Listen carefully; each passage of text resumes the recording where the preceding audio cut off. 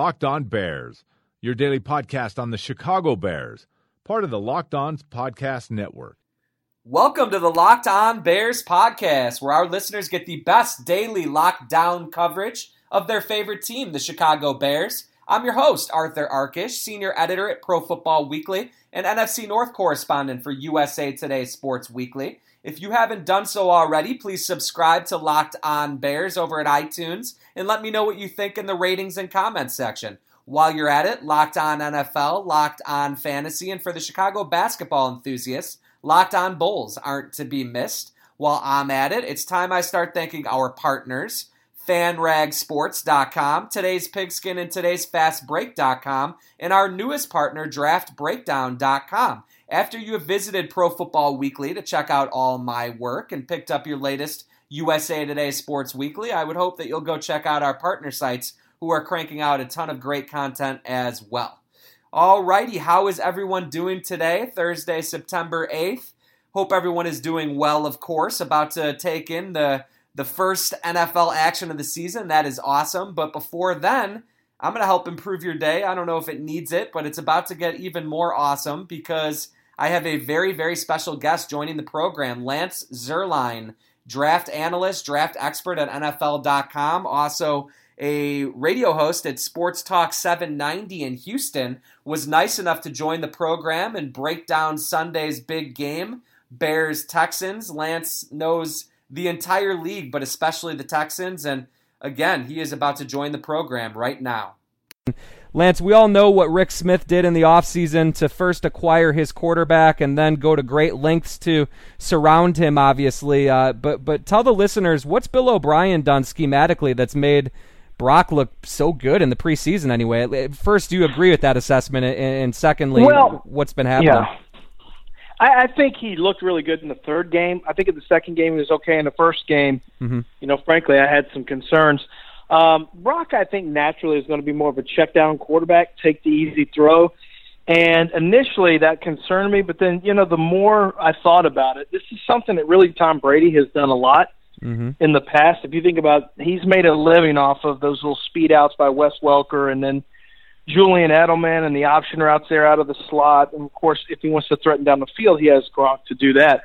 But I think that one of the things Bill O'Brien has done is spread the field and make the reads easier for his quarterbacks. And it's not just Brock Osweiler. It was, all four of his starters last year. You had T.J. Yates, Brandon Weeden, Ryan Mallett, and Brian Hoyer. Those guys combined for 29 touchdowns and 12 interceptions. And they are definitely not world beaters, right, the quarterbacks that I just mentioned. So I think a lot of it has to do with the fact that when you spread teams out a little bit, I think it's easier to get a feel for what they're doing defensively. And the second thing is it's easier for a quarterback to just read maybe one side of the field or to kind of tighten up and sharpen up their reads so they can get rid of the ball quickly. And the other thing is the threat of getting rid of the ball quickly, I think, can deter pass rushes and kind of help offensive lines. Frankly, I don't know that schematically there's anything Bill O'Brien's doing. I think what's going to really help Brock Osweiler is he's going to be throwing not only to DeAndre Hopkins, but Will Fuller, who has legitimate stretch-the-field speed, which also backs cornerbacks off and makes the underneath throws much easier. A legitimate, I think, burgeoning threat from the slot, and Braxton Miller, who I thought wouldn't really be much of a factor his rookie season, yet I do expect him to get a lot of snaps against the Bears on Sunday from the slot. And Nate Washington and Cecil Short's a couple of veterans, and there's nothing wrong with them. I thought they played pretty well when they had a chance, but this is just a more dynamic wide receiver group. It's faster, it's more dangerous, it's younger, and at the end of the day, I just think that Brock Osweiler's life is going to be much easier because he's got a more impactful running back this year, and in Lamar Miller as opposed to Alfred Blue, and he's got just faster, better weapons. And you put a guy like Will Fuller opposite DeAndre Hopkins, on paper, theoretically, it should make DeAndre Hopkins' job much easier as well. Yeah, I would think so. And obviously DeAndre Hopkins, not your typical deep threat per se, but more an intermediate guy and an after-the-catch guy. And, of course, Lamar Miller, too, I know is very good catching the football out of the backfield as well. So it looks like they're not going to be short on weapons. When you talk about DeAndre Hopkins, it actually strikes me it's kind of interesting. I know he's not quite as big as Alshon, but how do you kind of size up their game side by side? It seems like there's a lot of similarities in the way they win. I think there are. Both of those guys, were vertical threats in college, but not because they, not the same kind of Will Fuller vertical threat. Right. Not the 4-3-5. Both Alshon and DeAndre Hopkins were threats in college, and I would say as well as pros, for two reasons. And I think you're pretty astute in mentioning the similarities. Number one, I think first and foremost, they are terrific ball winners. When the ball is up in the air, those guys turn 50-50 balls in their favor because of their height or their leaping ability. For Alshon Jeffrey, it's his size, body type, height, length, and then he's always been great at high pointing the football and having a good feel for when to jump and timing his jump. For DeAndre Hopkins, he has amazing hands, high point ability, ball tracking skills. And so what happens when you put all those things together, you have two big guys who can win vertically because of their size, ball tracking, and then ball winning skills at the high point. And that's why you don't have to be a 4-3 player to be a dangerous vertical threat. You have to have good hands. You have to be able to go get it up top. And both those guys can do that. And so I think they're similar in that regard. Now, DeAndre, to me, is a much more polished route runner, and I think there's more layers to his game, and that has really developed. I think it helped working with Andre Johnson when he was a rookie. Right. So I think that definitely helped his game. But he's developed as a wide receiver. For Alshon, because of all the time he missed last year, I'm interested to see how he plays this year and if he's still the same kind of wide receiver he was his first year with the Bears, or if he's going to start to add different levels to his game. Because the one thing he's going to need to do, in my estimation, that Hopkins has already done, is become a more complete wide receiver. Mm-hmm. And we'll see if he does that. We'll see if he becomes that complete wide receiver.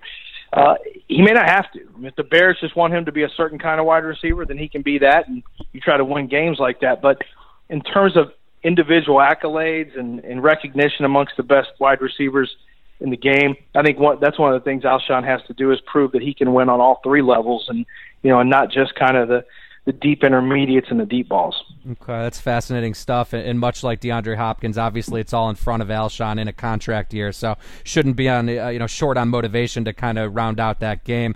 Let me ask you, Lance, because it sounds like the sky is the limit for the skill position guys. A lot of them new for the Texans. Is the offensive line the biggest concern, at least early in the season? And can Eddie Goldman potentially make for a long first NFL start for Greg Mance? Oh, I think without question. Goldman's he's so powerful at the point of attack, and Greg Mance's biggest weakness, I think, is going to be his strength. I don't think he's very strong at the point of attack. He's more of a technician. But when you're going up against kind of a guy who can either rip into the gap or two-gap you like Eddie Goldman can, I think that's going to be a big problem for Greg Mance in the interior. The Texans just have to really try to neutralize and get as many stalemates as they can and limit penetration. The big difference is Lamar Miller can gain his own yards through creativity and elusiveness, and he can shake those darters into the backfield. He can shake them and still create yardage. But I think it's a physical mismatch in some ways between Goldman and Mance, and so what the Texans have to do is make sure that their game plan and their play calling doesn't require a lot of head-to-head, one-on-one battles. And I think they know that. They know that Goldman's bigger, and he's stronger, and he's more talented. And so I don't expect the Texans really to put Greg Mance in a situation where, he's got a single Goldman, because it's automatically a difficult task that he will lose more times than he'll win. As far as the offensive line being an issue, without question, your left tackle will be swing tackle, journeyman Chris Clark, who's not bad, but he's just kind of a guy. Your right tackle, I would imagine, is going to be Derek Newton starting, but he has not played the entire preseason. So, he's just getting back from injury. So, and if he doesn't start, he is going to play, and Kendall Lamb, who is an undrafted free, in 2015 would be the starter at right tackle. So regardless, I think you're going to have an average left tackle. You're going to have a right tackle who doesn't have much experience in this preseason because of injury. And then Xavier Su'a-Filo is not a very good pass blocker at left guard. Greg Mance is undersized. We covered that. And then right guard Jeff Allen is, he's solid NFL player. So I think he'll do his job.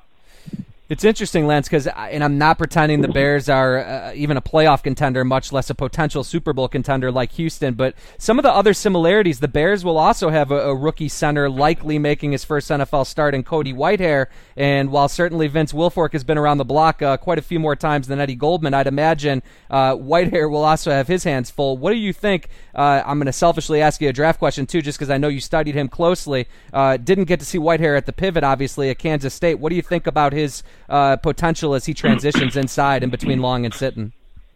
Yeah, I'm a big fan of Cody Whitehair's, but I watched him as a left tackle when I had to project him as a guard. Right. His biggest issue is that he doesn't have very long arms, and so you think, well, he's on the inside, so that shouldn't matter. But let me tell you, the NFL on offensive line is all about, and offensive and defensive lines, it's about who gets the hands on first, because those guys a lot of times will control the rep. And so while Cody Whitehair has incredible hand strength and just vice grips for hands and great body control, there's so many things I like about him, and I do think he could be a good NFL center. I think this may be his best position. The problem for him is going to be, and Vince Wilfork with his age is not the same player, but his problem is going to be whether he's dealing with DJ Reader or Vince Wilfork or whoever they're on the nose or shade nose, however they run it, is he's got to be quick with those hands. And he's played guard, he's played tackle, and so I'm sure he already knows this, but it takes a lot longer. You've got a lot more time after a snap as a tackle to get your hands ready and shoot your punch. As a guard or as a center, it's going to be more instant. And so losing the battle of hand placement quickly could be a disastrous disastrous is strong. It could really have a very negative impact on the Bears' potential to run the football. So while Vince Wilfork isn't the same guy, he's still big enough, good enough, and still athletic enough to cause some problems if he's winning with his hands early on against Whitehair. Spending a few more minutes chatting here with Lance Zierlein, of course, the NFL draft analyst at NFL.com, college draft analyst, and also host at Sports Talk 790 in Houston. Lance, what do you think about the way that Romeo Crennel will try and attack this Bears unit, one that, again, has a lot of changes on the offensive line and just kind of a lot of uncertainty? There's been a lot of change throughout the offseason. Yeah, I think he'll just try to win with his base defense. The Bears are going to have to prove. Josh Sitton's new inside, obviously, so there's going to be an adjustment period. Cody Whitehair's new at the position. Long, I know, had some injury issues, and then you're still trying to get your tackles to play at a high level. So I don't really think, there's going to be some blitzes, but I think it will really be more sending five, and some people don't really consider that a blitz. Right. J.J. Watt will be back. I do expect him to play. But Whitney Mercilus has really come a long way, and they can kind of move him around the formations. I think with the ability to play Clowney outside, and you won't see him stand up, I don't think, at all. He's more of a hand-in-the-ground type player. But the Texans can decide to bring Clowney in on just third downs, and I don't think Clowney will be a full-time guy. I think he's going to be more situational, which will keep him fresher. And he has become, when he's healthy, he can be a real problem with his bull rush and pass rush. And the bottom line is, with Whitney Mercilus, J.J. Watt, a healthy J.J. Watt, and Jadeveon Clowney on the field at the same time, it's going to be extremely difficult for any offensive line to handle them, except J.J. is going to be obviously one would think he'd be very rusty. Right. And then Clowney, you never know what his health is going to be from game to game. So, fortunately for the Bears, they're catching J.J. Watt when he's just trying to shake the rust off. Unfortunately, they're catching Clowney early when he should be healthy. So I think the Bears are going to really, really have some problems with that Texans front, especially if they have trouble protecting Cutler and running the football without the Texans having to bring 5 and 6. If the Texans can rush 4 and get after Cutler, I mean, that's really, really going to be bad news for Jay. Yeah, that's kind of actually what I'm sort of envisioning. It will be interesting. Lance, we've talked about some of the star power on the defense, obviously with Watt and Clowney and Merciless. I'm really excited to see a couple of these second-year guys in Kevin Johnson and Benardrick McKinney. What do you think of their upside in year two? And what's the plan for Kevin Johnson? He comes in on the outside when Kareem goes in the nickel, is that right? That's correct, yeah. The Texans are doing something a little different that other teams are starting to do as well. More and more teams, because they run out of those 11 personnel groupings of 3 wide receiver sets, what teams like to do is run a 3 wide receiver set at a defense. And the old school way was where you put your 5'9", 5'9.5", 185-pound quick cornerback in the slot. What teams started doing was running at that guy and beating him up with big wide receivers, and it was causing mismatches in the running game. So what the Texans are doing, what some other teams are doing, is putting a good tackler and a more physical corner on the inside now. Not worrying about the speed and quickness, but saying, hey, let's go get a good tackler and a good run support corner, put him on the slot, and we'll put a good cover guy outside, and we're not going to we're not going to let teams run at us with 11 personnel, the 3 wide receiver set. So I think that's one of the reasons that they use Kareem inside. Kevin Johnson really had some good moments last year. Is incredibly aggressive. Very competitive against the run, has a quick click and close, athleticism and twitch.